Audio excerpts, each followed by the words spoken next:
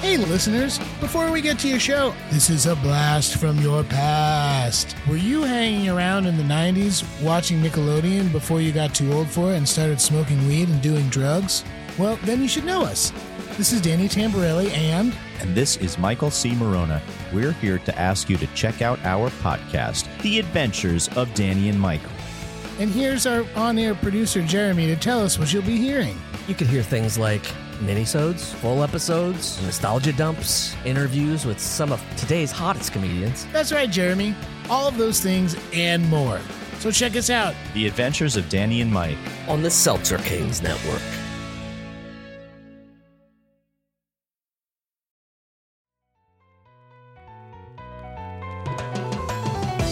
You're now listening to The Bradshaw Boys, a podcast where three relatively grown men binge the iconic HBO series Sex and the City. So dust off those DVDs and grab yourself a white wine or even a Cosmopolitan and settle in. Take it away, boys. Welcome to the Bradshaw Boys, a podcast where three guys watch their way through Sex and the City for the first time ever. Mostly, I'm Corey Cavan. I'm Kevin James Doyle. My name is John Sieber.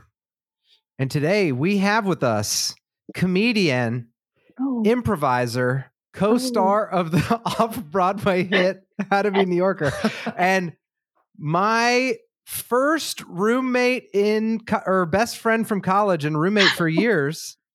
Was she your first roommate? No. As an adult, yes. Okay, as an adult. Olivia Jane Petzy, everybody. Yeah. What is up? Hi. I feel you sort of backtracked slightly. You were like, my best first. I think roommate. Kevin. I think if Kevin introduced his mom, there would be some uncertainty and backtracking when he would be introducing them. He never really introducing our guests is not something that he regularly nails.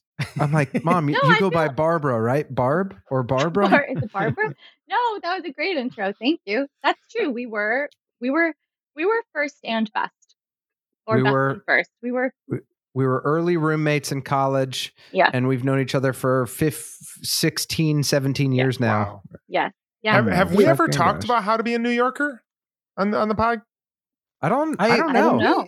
We've mentioned it. We've mentioned it before because we've talked about how Kevin did shows for a long time, but I don't think we've really gone in depth. It would be a perfect thing to talk about considering now's the time. Sex and the City is about New York, but why don't you tell us what it is? Well, it was my friend, there's a producer, Carolyn Rossi Copeland, who saw a show called How to Be a Parisian, and she was like, tried to license it. And then she was like, you should write a show called How to Be a New Yorker. And so me and my friend Margaret wrote it, and then we cast Olivia in it. And then it was a guy-girl sketch show, and I was the guy, and I knew Olivia would be amazing at it. So she auditioned, and then we performed it off Broadway. When you were like, it was a guy-girl sketch show, and I was the guy, I almost was like, and I was the sketch. And then I was like...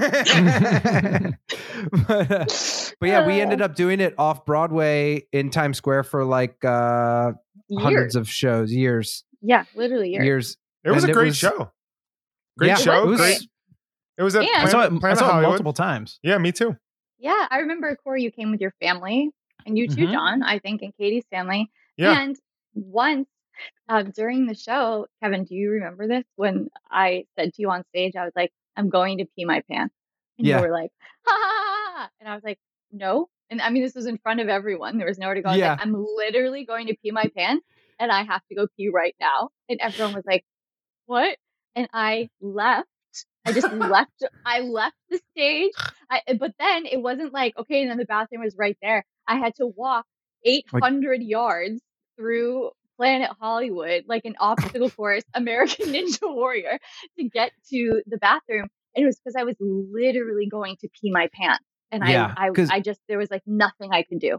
Once we were on stage, we were on stage for like an hour and 10, 15 minutes. Yeah. And we did it probably 200 times together. So it's like, it's actually pretty good numbers that 199 times you didn't go to the bathroom during the show. I know. I mean, and it wasn't just like, it was, I mean, not that, even if it was just like a regular sketch show, that still would not have been okay. But this is like a union equity show. And I left in the middle of it to go pee. And you just had to do something. Well, what did you do, Kevin?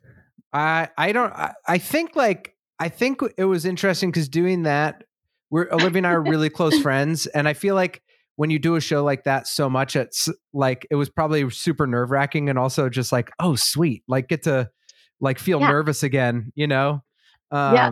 So I don't remember, but I remember it was probably just like 5 minutes of me telling the audience, like, this is not planned. I don't know how to explain to you guys that there's not like a punchline that is going to pay off. It's just going to be. She's just going to come back with some toilet paper stuck to her shoe, and it's going to be awkward. I mean, I remember like that. It was probably halfway through the show, and I knew within 5 minutes of the show starting that I was not. And I was doing that thing where you start weighing your options. I was like, okay, is there like a cut? I mean, and it was like the audience. I was here, and the audience was 1 foot away from me, and the only thing separating us was a sheet. But I was literally like, okay, there's a bin that all my costumes are in. I was like, I can dump the costumes out and then I can just pee into the bin like really quick while Kevin is talking. And then I was like, maybe I'll just pee my pants. I have on black pants. I was like, I guess I should just pee my pants. And then maybe I'll like tie one of the costume pieces around my waist. And then I was like, no, but then I'm gonna have to put that on later. I mean, I explored every possible avenue, and the only solution was to straight up leave and go pee. So I did it. Oh man, how many people? Well, I was going to say, like, the explain to everyone listening, like the audience demographic for this show. Because like, I bet a lot of the people seeing it from someone who'd seen the show a couple times probably were like, this has got to be part of the show. Because I feel like a lot of them were not like all the time theater goers that had seen anything like that happen before. I also like feel like maybe a couple of the audience members regularly pee their pants themselves. Yeah, during the show. Yeah, probably. We had an older audience of a lot of like a lot of families that came in from New Jersey and Long Island. That it's funny. I think like our dream was like to have like this edgy show that was like this and that, and it was just like. It was a really good, really fun show, but it was definitely like, it was like, you know, a sketch show about New York that was definitely like, just like bagel joke, you know, it was like the most. It was wholesome. It was wholesome as fuck. What was like the raciest joke in the entire show? Was there one that like was a little bit edgy? The joke that I was proudest of was we made a joke about Dr. Zizmore, which if anybody, the Subway ad. Yeah. What would you say? During Is It Safe, when I was that like sort of Sofia Vergara-ish woman. I forgot about that part. Yeah, because there was a lot of improv and crowd work during that part. And I mean, honestly, we did the show for so long that let's say the show was supposed to be 60 minutes runtime. Like that's how long the script was. That was how long whenever we ran it, that's how long it was. That's what was advertised. And sometimes we would just get on a fucking roll and the show would be like 90 minutes long because we would be doing so much like crowd work and improvising with people or, leaving to use the bathroom in the middle and adding, 8 to 12 minutes. That was like, it was. Is any of it recorded? Can people go back and watch it? I'll find. I think I have some on an old hard drive. I'll post. Post it. Post the one where Olivia leaves mid to go pee because I just want to see you standing up there like Humpty Dumpty, just like looking around. I have a really good performing question for Olivia. Okay. And you might just say no, but you performed at Upright Citizens Brigade for the past. I mean, before the pandemic.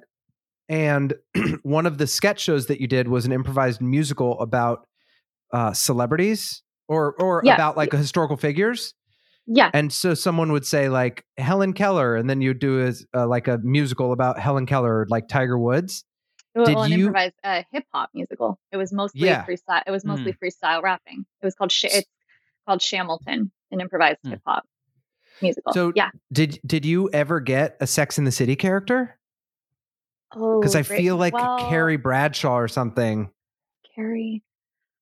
Oh, what a great question. We probably sometimes we would do a character, and that was kind of fun. Like once we did a show about Steve Urkel, not Jaleel White, Steve Urkel himself. Steve Urkel. Yeah. Man, did we ever do any of the 4 actresses or the characters? Like I said, No. it could have been it just maybe was a no, but I was like, Carrie Bradshaw, the improvised rap musical seems like there would be something would there. Have been God, I would have loved it. I mean, we'll pray for a future where shows can happen again, and then that will be the first thing that we can do. You can come and just scream it at a deafening volume until we have no choice. Until we have no choice but to do it. Like the people that would scream like, Anne Frank! Oh my gosh. Yeah. We would be like, no, thank you. And they were like, Anne Frank! And then no, we did do an Anne Frank show, and it was my favorite show that I've ever done in my whole life. And it's the show that no offense to how being a New Yorker, but that Anne Frank set is actually the show that I'm most proud of doing in my entire life. So listener, if you ever go to an improv show, you heard it here first. Just scream Anne Frank as many times as you can, as loud as you can. Totally. It'll be the improviser's favorite show that they ever do. I think that was like a one-time special. Like a very, very special moment in time. Right place, right time. Olivia, tell us your relationship with Sex and the City. Love it. I was just telling Kevin recently that I had a Facebook memory pop up from, I don't know, the early days of Facebook. And I'm not going to tell you exactly what it said because it will be a spoiler for the series finale. But it said, if you don't immediately start bawling when, and then I said this thing, and I was like, you are a fucking monster. And oh my gosh. Yeah, I started watching Sex and the City in college because when did it start airing? When did it air? 99. 99. Okay, yeah. So I was in middle school. So I started watching in college because we didn't have HBO or anything when I was in high school. We were like, my parents were very into like reading books. And then, caught up on all of it. Fucking losers. Seriously. What do you guys think the thing is? Like, I would love to hear guesses. I'd love to hear guesses from Kevin and Corey. Yeah. So wait, it's a memory. If you don't bawl when X happens, then you are a fucking monster. I think I know what it is.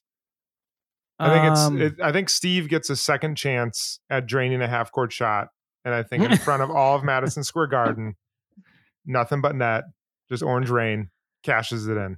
Wow, orange rain! I'm never gonna forget that. That's pretty good. All right, guess is noted. Knowing you, I don't think that you don't think it was someone coming. Isn't that what John just said? It's Steve having a no. Like, no. That's not what he means. No, that is very. That is very. Oh my gosh! That is very par for the course for our podcast. But no, mine is him shooting a basketball into a basketball hoop. Okay, well, just everything that I was like half court. I was like, okay, yes, this is all like making sense with all of these things. I was like, he's only like operating on 50% capacity. So I thought that's what you meant. Oh my gosh. I like yours a lot better. It's just a scene of Steve getting off, a close up of his face, and you just weeping, just crying. Wait, you thought a half quart of cum? That's what you thought? You thought half quart? Do you know something about? Do you know something special about Steve's dick by now? That would just be so. We know that he has crass, even for how crass we are. That would be so aggressive. Okay, that's why. And I was just like, John is fucking quadrupling down on this one ball thing. I was like, it's like half court. Like, he only has like one. And then orange rain. It's like what? I'm like, you're like, it's got to be orange because he's got some sort of problem. Oh my gosh! I was like, I don't know. I was like, okay. I was like, maybe I don't know. Orange is like this Irish thing. Maybe it's like this thing that I don't get, or it's like because of Miranda. I was like, somehow. Oh my gosh! Oh my god! Wait, and then when I just said Steve coming, and then there was the most deafening silence in the history of time. What? Oh my, that's What? what that's Oh like my gosh. truly what I thought you meant. I want to go back and just watch your face as I'm talking about that, because I'm sure you're just judging me very hard if that's what you're thinking. No, I think the real issue that I was enthusiastically like, yeah. Yeah. Oh my Yeah. gosh. That's Wait, so what? funny. I would What weep do you if mean? He had a chance to like shoot a half court shot at the Knicks game and Yeah. he missed it. And so I'm saying it's going to be the total redemptive arc. He's going to go And- back to the Okay. New York Knicks basketball game and Yeah. he's Yeah. going to shoot a basketball from half court line into the Yeah. basketball hoop. And then Yep. the orange rain, John, would be like Nick's colored confetti dropping from the sky or something. Yeah, man. Just like Yeah. making it rain. Oh, you know what would be just- really wild What? would be if he gets all the way back to do the Knicks half court shot. And like he gets up there and like he's on the Jumbotron and then he just comes and fills the half court. I mean, I really thought I was like, this is like an amazing metaphor. He has Dude, one ball. He can only do a half court shot. I We need to really reach thought out to that David Eigenberg and just film that scene. Oh my god! We need to play this for him. He'd be like, I don't know if I want to do this podcast anymore. Oh my god! Oh god! You know what I wish you could do? I wish you could just get John Early to do Steve for an Oh episode. my gosh. Have you I seen his wish impression? we could do. It's so good. It's incredible. He sent me a personalized video a few 2 years ago. Oh, Like, when, yeah, when when- he was doing those. Yeah. Do you have it by any chance? yes. Oh my should- gosh. We'll watch I'll it. That get is watch it when we take a break. But I want to hear real quick before we watch Oh, yeah, the episode. Yeah. Oh my gosh. Kevin and Corey, what are your guesses? My guess, my serious guess, it's like if you don't ball at this moment, I guess my serious guess would be Miranda and Steve getting together, like kissing in the laundry room, and then her being like, I love you, Steve. And then Steve. And then Steve brings out like from a restaurant one of those like quart from a restaurant, like from like a restaurant kitchen. Gets a brings ruler out and a a half sharp. quart. Get a ruler and a Sharpie. He measures Yeah. half of it. Yeah. Uh-huh. This is just a candle, but look at that. Yeah. Oh gosh. No. Okay. Okay. Good guess, Kevin. And then orange rain. It comes down. It's Miranda's hair dye, but it's covered. It just comes down. Oh my that's God. that's my guess. I don't see you as a big fan or a like Carrie storyline crying fan. Hmm. And I especially don't think that if you saw that memory, you'd be like, oh my gosh. If you were What- back then, I feel like now you'd be like, probably not. Oh, what gave that away? Literally everything about my personality. So is it? Yeah.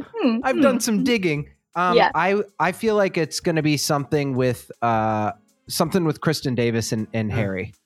Another I Something to think, do with maybe like a baby related. Maybe she gets pregnant. I don't know. You'll find out soon. Okay, we have had quite a few. I am sweating because I'm laughing so hard. But we're watching We've been around season the horn. 6, episode 15. The episode is Catch-38. Let's watch this. Pull up the John Early Steve video when we come back. Yes, and I'll get it. we'll be back with Olivia. Yay! Be back. Episode 89 Catch-38. Harry discovers that Alexander has decided not to have any more children. Miranda and Steve go on their 4-day honeymoon to a remote inn in upstate New York. Baby Brady sees Charlotte and Harry having sex. Samantha uses Smith's fame to get her an appointment with a well-known female oncologist. And now, back to the boys.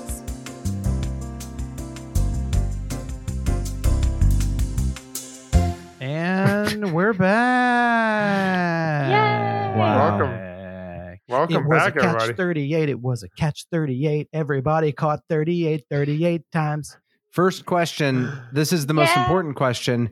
Who here has read Joseph Heller's Catch-22?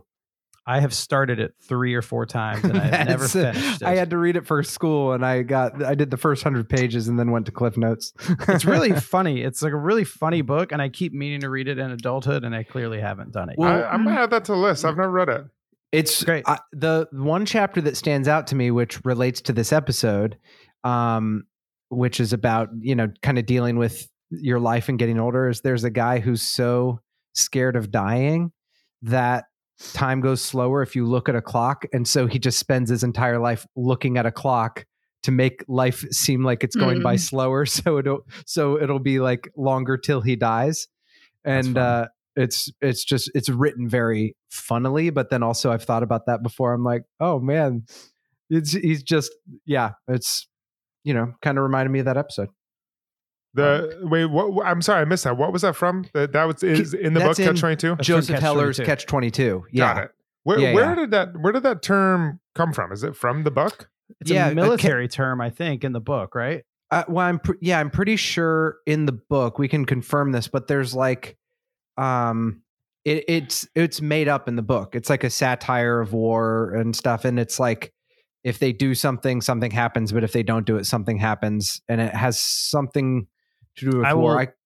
I will read the definition right now if you'd like to know. Yes. A catch-22 is a paradoxical situation from which an individual cannot escape because of contradictory rules or limitations. The term was coined by Joseph Heller, who used it in his 1961 novel Catch-22. An example is, in needing experience to get a job, how can I get experience until I get a job that gives me experience? Brantley Foster in The Secret of My Success. I'm sorry, that is not a catch-22 at all. The obvious solution is, if you are a white man, you can have any job you want at any time. Not a catch-22 at all. Yeah, there we go. I was about to say, I was like, that's so funny. That hasn't really been difficult for me. Yeah. It's like. But was that a white man? Was that a white man who wrote that example? It was a white man that wrote that example. Yeah. In The Secret of My Success. Yeah, it was. Yeah. Notice that I didn't say that I've read Catch-22 or plan on reading Catch-22. Wow. I've read enough of those books to last my lifetime. Yeah. Right now I'm reading Chicklet forever from now on. What's Chicklet? Oh, you chick-lit. Yeah, chick-lit. You see what I did there? I misunderstood what you were saying the same way that you took half quart to be a half quart of Steve's baby juice. Yeah.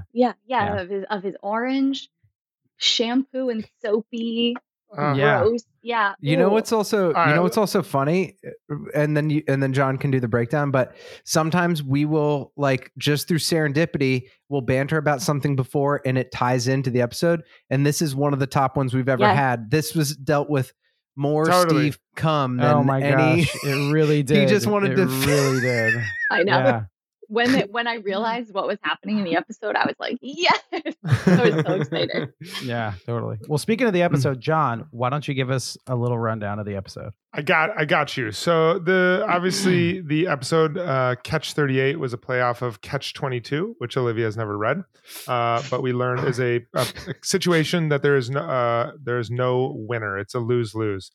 Carrie asks, why are we shouldn't eat all over ourselves?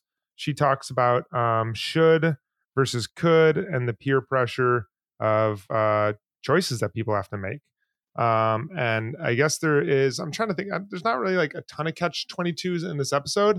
Samantha deals with trying to get a second opinion from a chemo doctor who is particularly really booked. She finds a way out, and that is bringing in her boyfriend, Smith Jarrett. Carrie is the one who's in the real pickle. She is trying to decide if she wants babies. She doesn't know if she wants babies.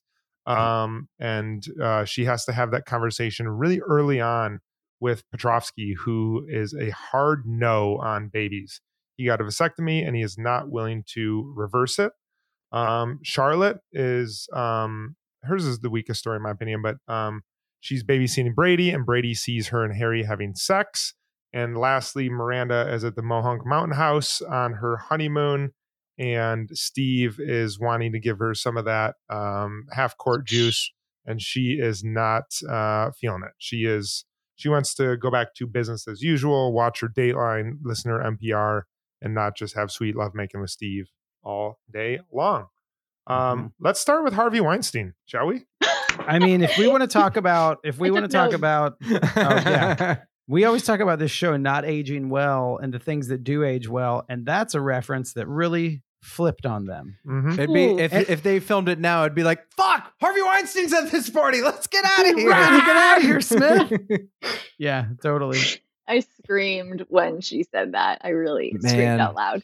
I did too. I was very much like, oh my gosh. I know. In like in a very real way, it's just it doesn't. Like it's been so covered now, and now he's actually. It was such a dramatic shift that it still is just so insane. The sea change of just the commonality of his name and his work, and then to be like, oh, he was systematically like terrorizing hundreds of people. Like it's if an alien came here, it would just be like, what the fuck happened? Like, it's just so hard to wrap your head around. You know what I mean? Yeah, he's synonymous. He's like literally synonymous with Predator forever. Yeah, totally. Yeah.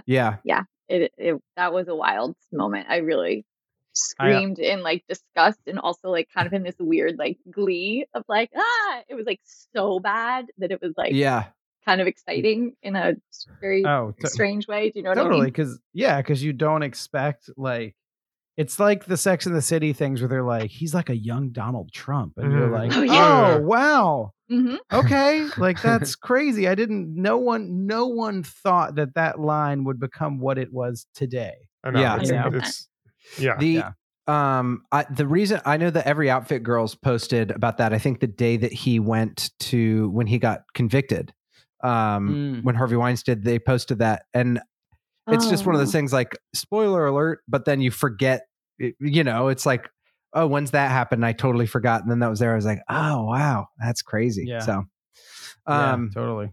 Let's start with the Charlotte storyline, because I think that one was the weakest. It was kind of a throwaway storyline for me, but essentially she acts as kind of the encourager for the angel on Carrie's shoulder to like try to make Carrie think that she wants a baby, try to make her a baby person. And then like the extent of her storyline is she and Harvey or Harry have sex. Different show. Her and Harry, I bet Harvey tried to have sex with her somehow. I'm sure. Her and Harry have sex in front of while he had a quart of cum into a plant. Mm-hmm. Yeah, totally. In front of baby Brady. Yeah.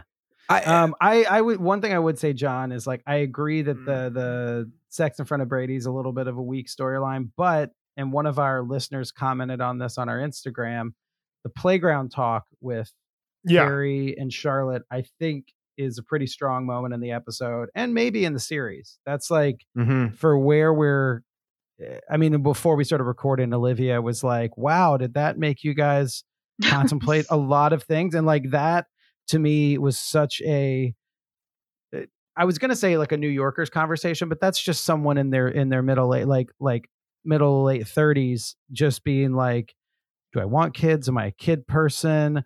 Do I feel like I want them just because I should have them? Like what is going on? So like, I think that brings a little bit of heft to her story. I think that scene at the playground is, honestly, I'm not even using this word lightly. Like that's an iconic moment in television for two successful, career driven, for some or all of the show. I know Charlotte's priorities have like shifted and changed, but for two women in their late 30s to openly be discussing that, because Corey, it's everything you just said. It's all of those things, but also then there's the very, very real physical reality for women who are 38 and once you're 35, you're having a geriatric pregnancy. That's like what it's called medically.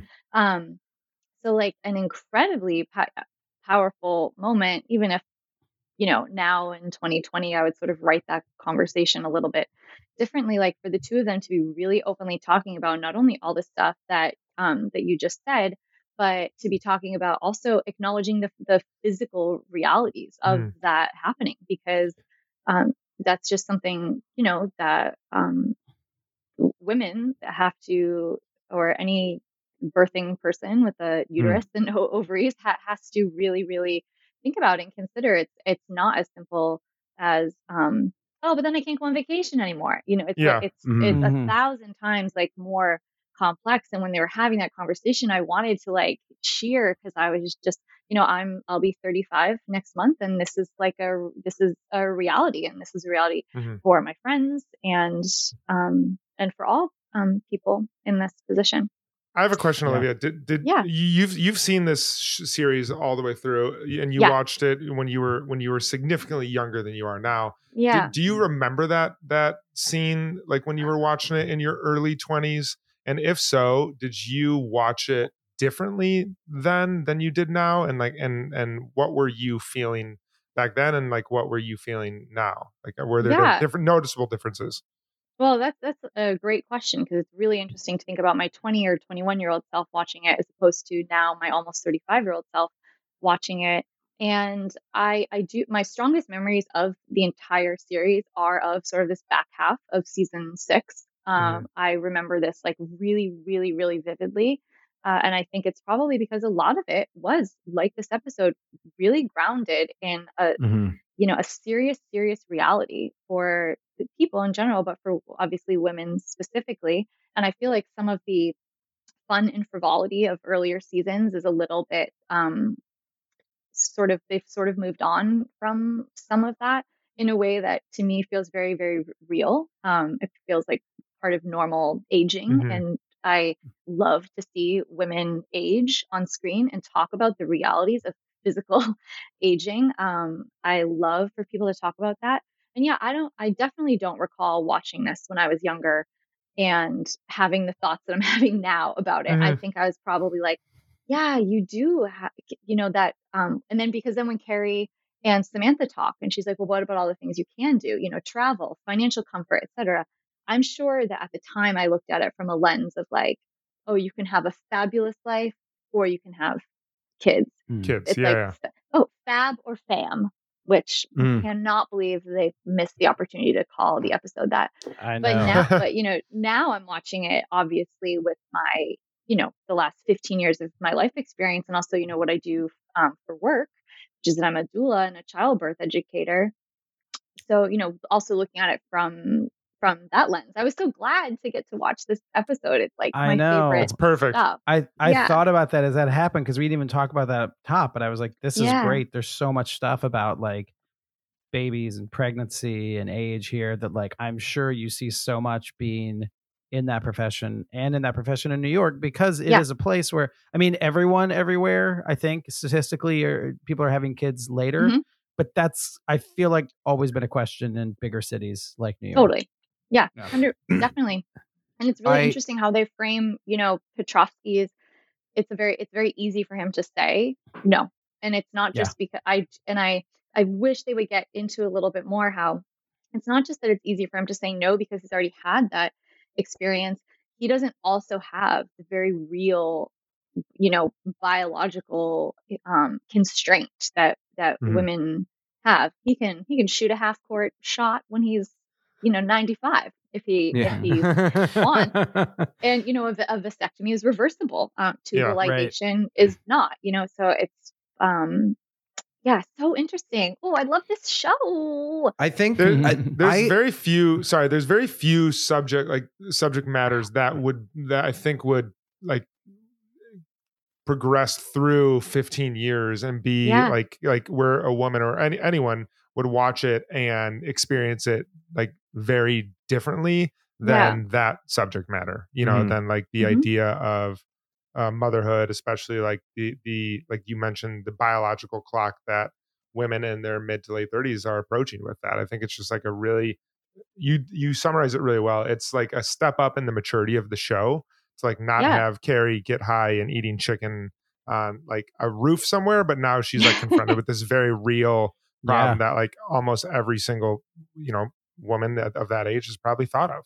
But and the thing that it's only 2 months in, they have to have this conversation on it, like that's real. That's very, very real. Yeah, that happens with a lot of my friends who are, dating women of that age. I'm like, you have to respect that. Like I've encouraged several guys to be like, you have to have that conversation sooner because these women are a certain age, and that's something that you need to just like step outside your comfort zone and have that conversation. And I encourage guys to start that conversation because like that's a really real thing. And if they're at a different, if they're approaching it from different angles, it's like sever the relationship, go your separate ways, because like battering your head against this thing is not going to lead to a happy relationship, in my opinion. That is that's an opener on all my dating profiles. All my dating profiles just say, let's have the conversation about us having kids right now. Oh my God. How old are you? Couldn't swipe fast enough on you if I saw that. Thank you. On one hand, that's a joke. On the other hand, when Tinder started out, that would have been like that would be insane. And now that's just a thing you can have on Hinge. Wants kids is just a thing you click for that very reason.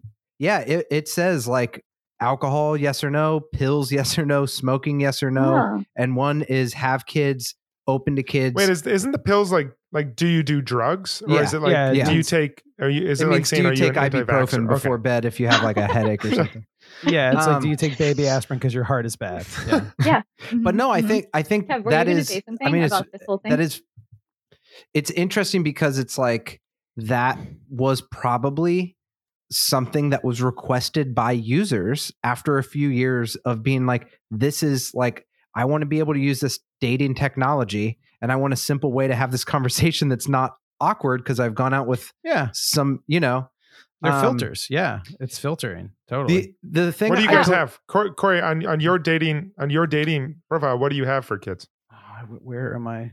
Kevin, what do you have? What do you have? I'm curious. I just didn't answer it, but I'll read mine right now. You can choose whether to answer it or not. And this is why my birthday is tomorrow. So like maybe I'm in more of an existential place than I normally. Happy birthday. But I remember talking to my mom one time, and she was like, I was like, because it was about like having adult kids, and she's like, I really like having you kids as adults because like we're friends now. And I was like, I was like, if I don't have kids, like I'll be like for a long time, then I'll be like 75. Right? And she's like, yeah, she's like, with that, she's like, you kind of, her experience with kids, she was like, we had to like do something before we wanted it in order.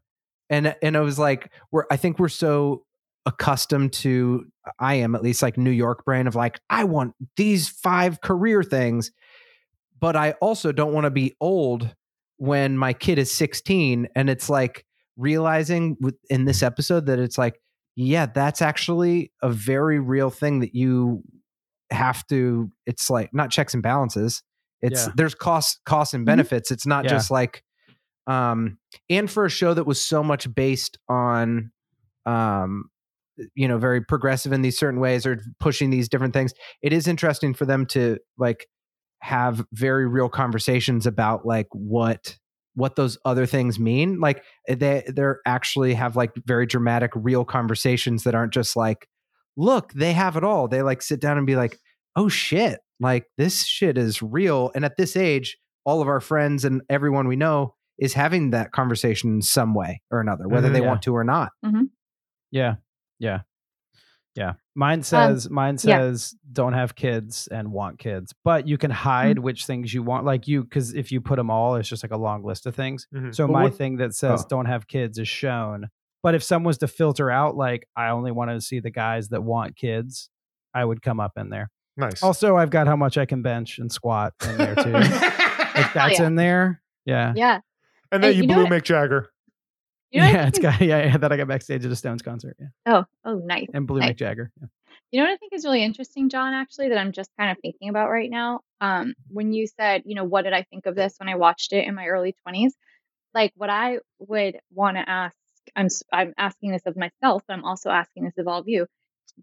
Does everyone in this chat or call pod, whatever this is, do you have a super solid understanding of how and when someone with a uterus and ovaries can get pregnant? That's a great question. Not when you ask it in that way. No. Yeah, what do you mean? Yeah. I don't know what you mean. No, we actually we actually Go ahead. talked, the three of us, and the reason we wanted you on the podcast tonight is to Yeah. explain all of that. Good. Yeah. Okay. Well, I know that this might sound like it's like a facetious question, but I'm being so dead No, serious. that's a Because great question. you know, like, do you have a solid understanding of how someone gets pregnant? Because No. I can, and whatever, if you're like, yes, then okay, great. But I can tell you, when I watched this when I was 21, I went to a quite, progressive school. I'm from the Northeast. Like, we had comprehensive sex ed. I was raised Catholic, but I was not at all, raised in like an abstinence, scenario. My mom's a nurse. She's an incredibly open person. I feel that I had an incredibly solid understanding of reproductive health. But I can certainly tell you that when I was in my early 20s, I did not have a solid understanding of how and when someone gets pregnant. I wasn't like in Mean Girls where it's like you have sex, you get pregnant and die. Of course, Right. I think I think So- everyone here has a more so what nuanced is it? thing. What is it? Well, so what I'm getting at is that there's actually like an incredibly small window where conception is possible, and it's like it's incredibly specific. There's like a million factors and all the factors have to go right. And so the reason I'm saying that is because I'm like, I also think that Isn't it true that like the highest ovulating day, or when the woman is the most fertile for like when they're ovulating, there's still only a 30% chance that that you'll get pregnant. It's like crazy low. Yes, it's Wow. like that's true. Like truly, the probability of pregnancy, and then we could even get into then pregnancy that would show up on a pregnancy test, pregnancy to term. There's many things that go into this. But the reason I say that is because I'm like, part of what I think is very powerful about them talking about this is I'm like, do we in this country, do we even understand reproductive health? Do we even do we even have a grasp of this where we're just like, yeah, you're 35 and then it's all over for you, or you're 38 or whatever. I'm like, I don't even think that we have a nuanced understanding of, I'm going to use the word woman, but what I really mean is anybody with a uterus and ovaries. I really don't think that we even have a full understanding of what that health entails. And I think then that speaks to why we get into these conversations kind of like, oh, well, you can either have a career or you can have kids. And that's because nothing in our sort of system or country or world like is designed to be supportive of entire body health. And that's the platform on which I'm running for. So you got my vote. Thank you. Is it right? Like it's got to be like a few days before you have your period. It has to be when you're most fertile, right? Because that's when you have your period. It's the thing. 2 weeks. It's 2 weeks after the period, right? Yeah. Oh, okay. Yeah. Listen, I am very serious. This is a subject about which I am incredibly passionate, and I feel like this is sort of a crazy thing to be like, listeners, but like, I'm serious. If you want to have a more nuanced understanding of reproductive health, whether that's of your own body or of the body of someone else, I would sincerely love to talk about that and share resources, because I am extremely committed to that. Body literacy, which is understanding our own bodies, is one of the most powerful tools that we have. So Kevin, you have to, it's around your fertile window is around ovulation. It's leading up to it, and then immediately when it happens. So I don't know. Isn't this just is there any It's so interesting too, tying it back to Sex and the City. It's so interesting too that this is also Samantha's storyline, where she's how could I have gotten cancer? And she like almost in the same way you're saying doesn't fully understand the body, where like the doctor says it's a higher risk for those that don't have kids. And she internalizes that as a bit of an attack and kind of seeks a second opinion, which I support that she should have done that. But it's like, I wonder if people understand that and like the nuances of what she experienced as well. It is fascinating. Is there 100%. Truth to that? That just feels like a thing that was in a New York Times article and was retracted 3 years later. My understanding of that is that there is truth to that, and that it has to do with the hormone levels. Hormones, that makes sense. Yeah. So, for example, this is not correct, I don't think, but it would be something along the lines of like, if you've never had a pregnancy, you might, and again, I'm making this up, but it would be something like you have more estrogen in your body, for example. And if you have higher estrogen levels, then it would be linked to breast cancer. I don't know if that's true. My mom, my mom had breast cancer, and I was she thinking can't. about that. Yeah, she can't have certain. She has to take like estrogen lowering pills. She had to for like 10 years, and it put. And then also there was like certain things she couldn't eat that had natural hormones in them. Yeah. So that would make sense that if you use some of those hormones for a kid, you like get some of that out of your body. Yeah. It's you realize how fucking dumb you are when you're talking. You're like, what is science? It gets like further exasperated when you're looking at yourself talking on a Zoom call. Yeah, right. I know. The body has hair and hormones, and the shit comes out of it. And then you get your period. Yeah. At the end. Yeah, and it's gross. Yeah. I mean, I don't know. It's just so like for them to be talking about this, and to all be at really different stages, and then kind of like this Charlotte storyline. Like obviously we know like that this is her deepest desire, and like I would have kind of loved to see her like really like succeed at parenting. You know what I like? I'm kind of like. Although, my God, Kristen Davis has like such a gift for physical comedy when she's like shuffling with the totally. Oh my God, she's so funny. She's Do you think so gifted. She's great, super funny in that, and it's crazy to have because she can be so Charlotte and so like goofy, like at a table and be like, "What do you mean?" And then for how quickly she was like incredibly natural and sexy, and then total physical comedy within. I was like, she's just very talented.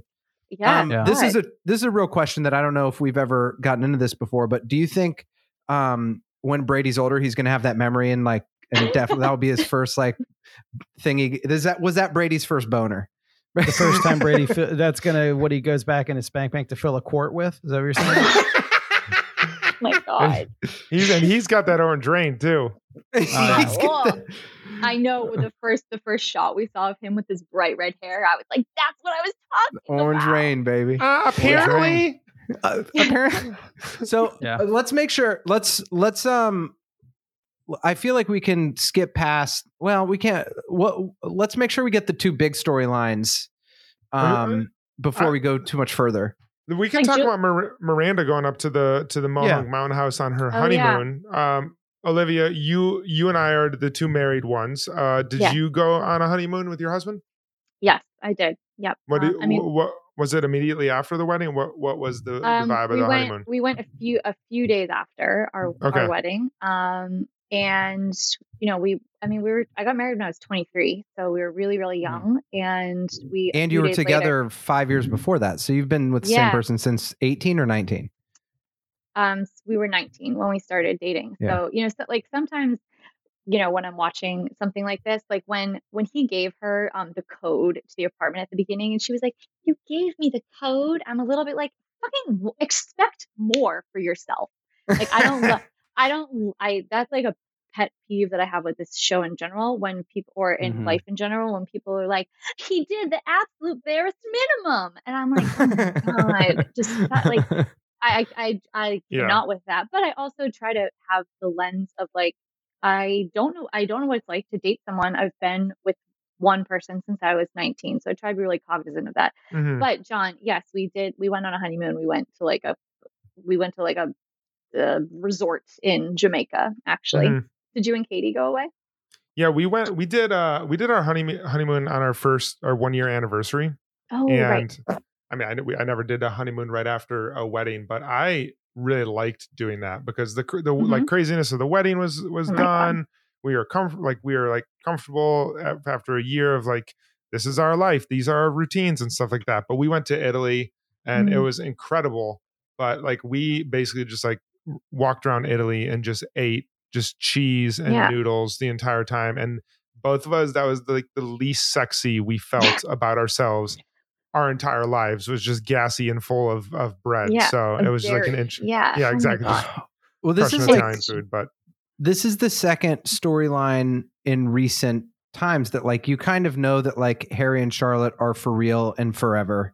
You know that Miranda and Steve at this point are for real and forever. And this is the second in a different way dealing with like, cool, once you're with that person forever that you love, what is the relationship going to look like? For him it's like romance, and for her it's like, yeah, I still love you, but I don't want to just sit around like cuddling and fucking all day. I would like to enjoy NPR and enjoy all that other stuff. So what a non-sexy thing though. I want to listen to Steve Inskeep though. Steve, it's not just you. I need to spend time with Terry Gross as well. Come on. Iconic fashion moment. I never saw, I've seen all the other ones, but I've seen a bunch of funny Miranda ones, but her in the woods with that outfit, I was like, that is so fucking Miranda, but also super cool too. I know. Yeah. I know. Yeah. Oh, I love, and I'm sure that this is why these are the episodes that stay with me the most, because I feel like, whether or not, we're looking at it now many, many years later, but I still feel like they're showing some daring realities of like what a long-term relationship is, what, solo parenting is, what co-parenting when you're not together, then, parenting in a marriage where you're, I have spent hundreds of hours of my life working as a postpartum doula with families that are, navigating now having a new baby and, trying to like still remain, maintain like their romantic love. But if, if it's someone who has a partner and oh my God, getting, breast cancer. Like, I hate when people, disparage this show. Listen, there are a million billion things to poke at and pick at, and I will do them all. I love picking at shit, but when people disparage it, and I'm like, how fucking dare you? These are people that are talking about fertility, they're talking about cancer, they're talking about divorce, they're talking about marriage, like I mean, I'm just like, this is real life stuff, and I love to see it. Yeah And if you go to like learn how to get a hand job, the guy may shoot some cum on your face, and and that isn't discussed on Home Improvement as far as I was concerned. That was dude. Wilson was trying to do it, but he had the fence blocking him. He just can't shoot over the fence. You don't know what he was doing. You don't know what I'm doing right now. But I don't think so, Tim. True. Yeah, I remember one time we were talking to Olivia, and you were talking about how much, and I think I agree now that I've seen the show, that it's like how these shows were at the same time, and I think it's closer.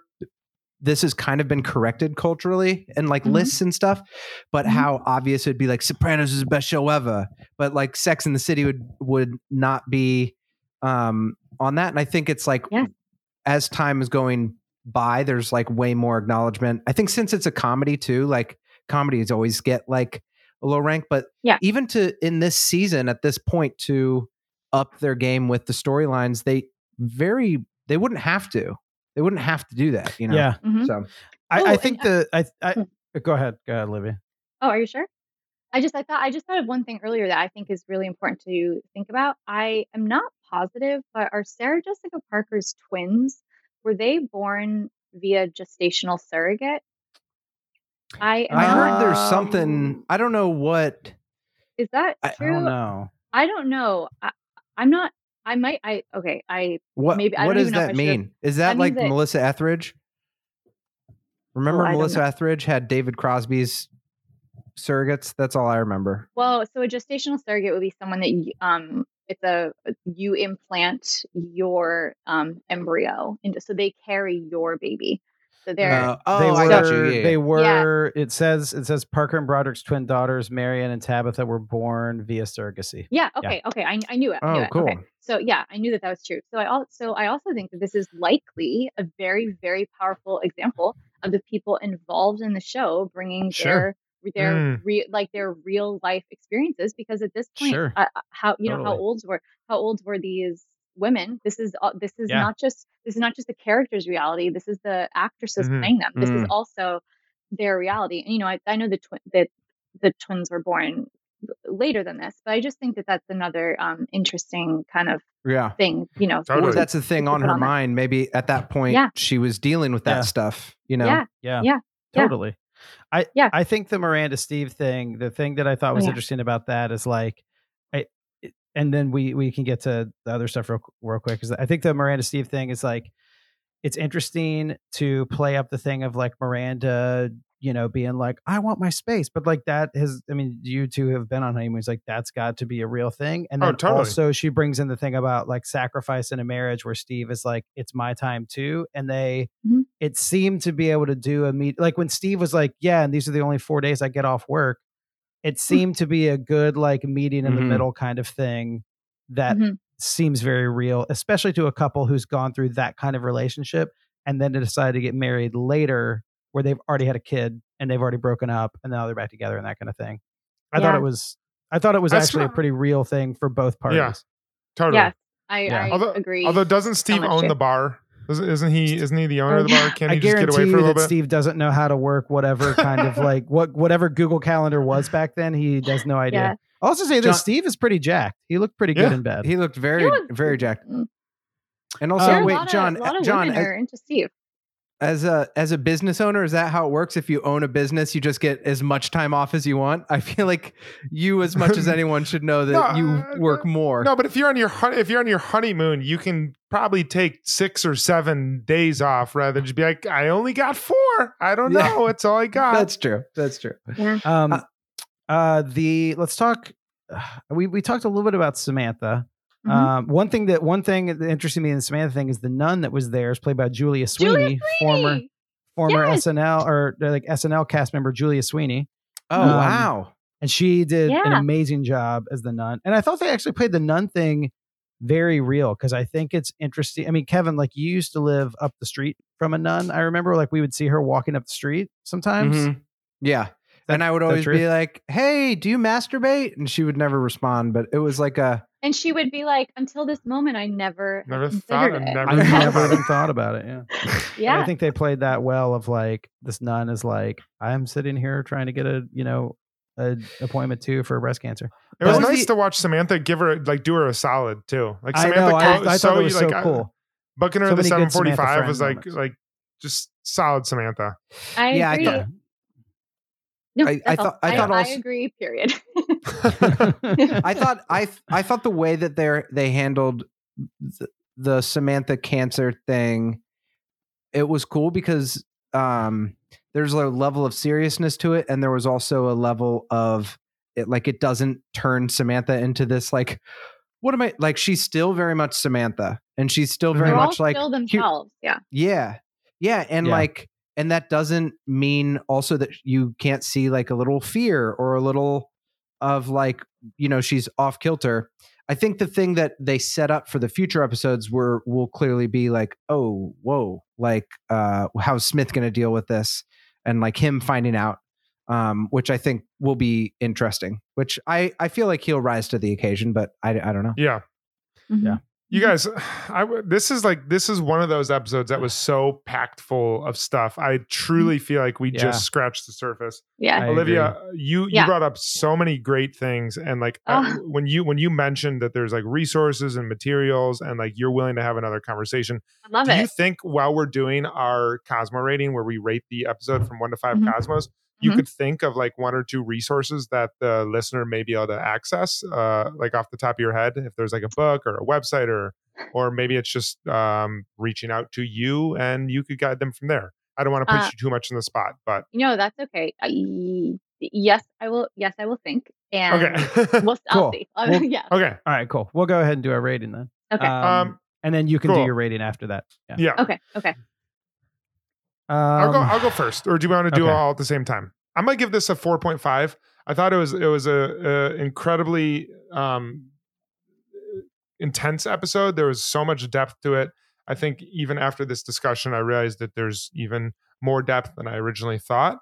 I thought the Miranda storyline was extremely relevant. The Samantha storyline was great. I like really watched I like watching her kind of earn a spot in line, because she usually always gets like what she wants because of who she is and who she knows. And so like watching her angle that and then do the solid for the nun was great. I could have used more of a Charlotte storyline. I think like I really liked what you said, Olivia. If they like played Charlotte and she is just kicking ass as a mom and Brady's just loving it, and she's like not calling Miranda to be like, Brady saw me having sex, but if she like, and they started going there because she was like packing all the applesauce and she had all the snacks, and like if you would have just truly seen her in her element, that would have been like really a special moment. But amazing episode, 4.5. Loved it. Loved the discussion. I'm gonna go 4.5 also. I was thinking 4.25, and then I was thinking 4.75, and there's enough flux on either side. I mean, also I thought about this. I was like, these ratings, what happens if I give it a 6.1? What, 10 years from now, someone's gonna unsubscribe and kill me? Who cares? Anyway, 4.5. Dude, you say that, but you'll never give one a 6.1. You'll never do it. I won't. You're right. I want you to. I respect rules. I respect rules too much to break them. 4.5. I think there were a lot of really solid conversations, like the playground conversation. And we didn't really talk about it, but one thing that really stuck, two set design moments that stuck out to me. One, Charlotte having all those applesauce thing and having the Barnum's animal crackers. I was like, that's childhood right there. And then the other thing was Petrovsky reading an Art Forum magazine while lying on the bed, and there's a Comme des Garçons, I think it's Comme des Garçons like ad, and like they nail such a like older art world guy that he's just like leisurely reading Art World magazine. But I think the talk him and Carrie have at the very end, where he's like, that's already passed for me, but being a parent's an extraordinary thing, and you should do it if you want. And I don't know if he said, I don't want to hold you from that, but he like encouraged her into that.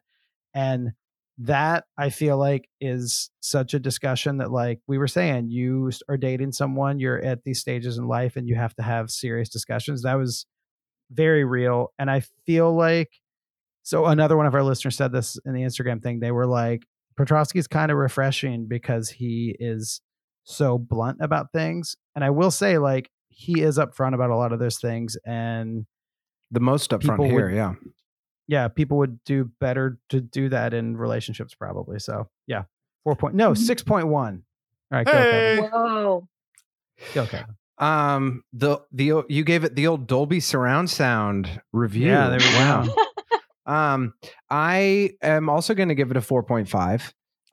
And it's because I think this is like almost a perfect episode, except a lot of the times that you want to give something a perfect score is when there's like some, I don't know, conclusion. And this was like just kind of threads out there. But I thought it was one of the better episodes that they've done, probably even better than some episodes I've given better scores, but it just like kind of leaves you hanging in a lot of ways. But I thought the Petrovsky moment was pretty interesting. I think that conversation with them, like, I don't know, like if that were in the mouth, like that conversation has been had by so many real people. And even if it's not baby related, like I think at this point, being 35 and just older people, you've had breakup conversations that are not just like, fuck you, that are just, and I saw that with them, that I'm like, man, that's one of those sad parts of growing up, that like you could really care about someone and just be like, you need this, I need this, like this isn't gonna. So that was also another realistic thing of like watching Carrie maybe find someone who's like great and she sees all of these things and it still might not work out. That was great. And then a lot of good comedic moments too, that for such a heavy episode, that I think was just really, really strong in general. Yeah. And Steve's butt, great to see that. Oh yeah, great bubble. Steve's great to see his butt before he fucking washed her hair. I was like, please don't. Please don't. Yeah, that didn't go well. I literally wrote, Steve, stop. Stop. Yeah, totally. I also gave it 4.5. Whoa. Yeah. Look at that. Perfect scores. Yeah, like so many things we've said before, like just a lot of really, really nuanced and deep conversations happening here. I think it's not a mistake at all that they chose the other person in the waiting room to be a nun. I think that that's, intended to show that real life shit is happening to every person. It's happening. I think part of it was also because, a nun is someone who, for the most part, hasn't had a child as well. Like I think that was supposed to be in parallel, but I also think it was intended to show that these things are happening to everyone. It's happening to you whether you're the head of a PR firm. It's happening to you whether you are a nun. I love the small detail of when Brady broke the vase and he was just like, oh, whatever.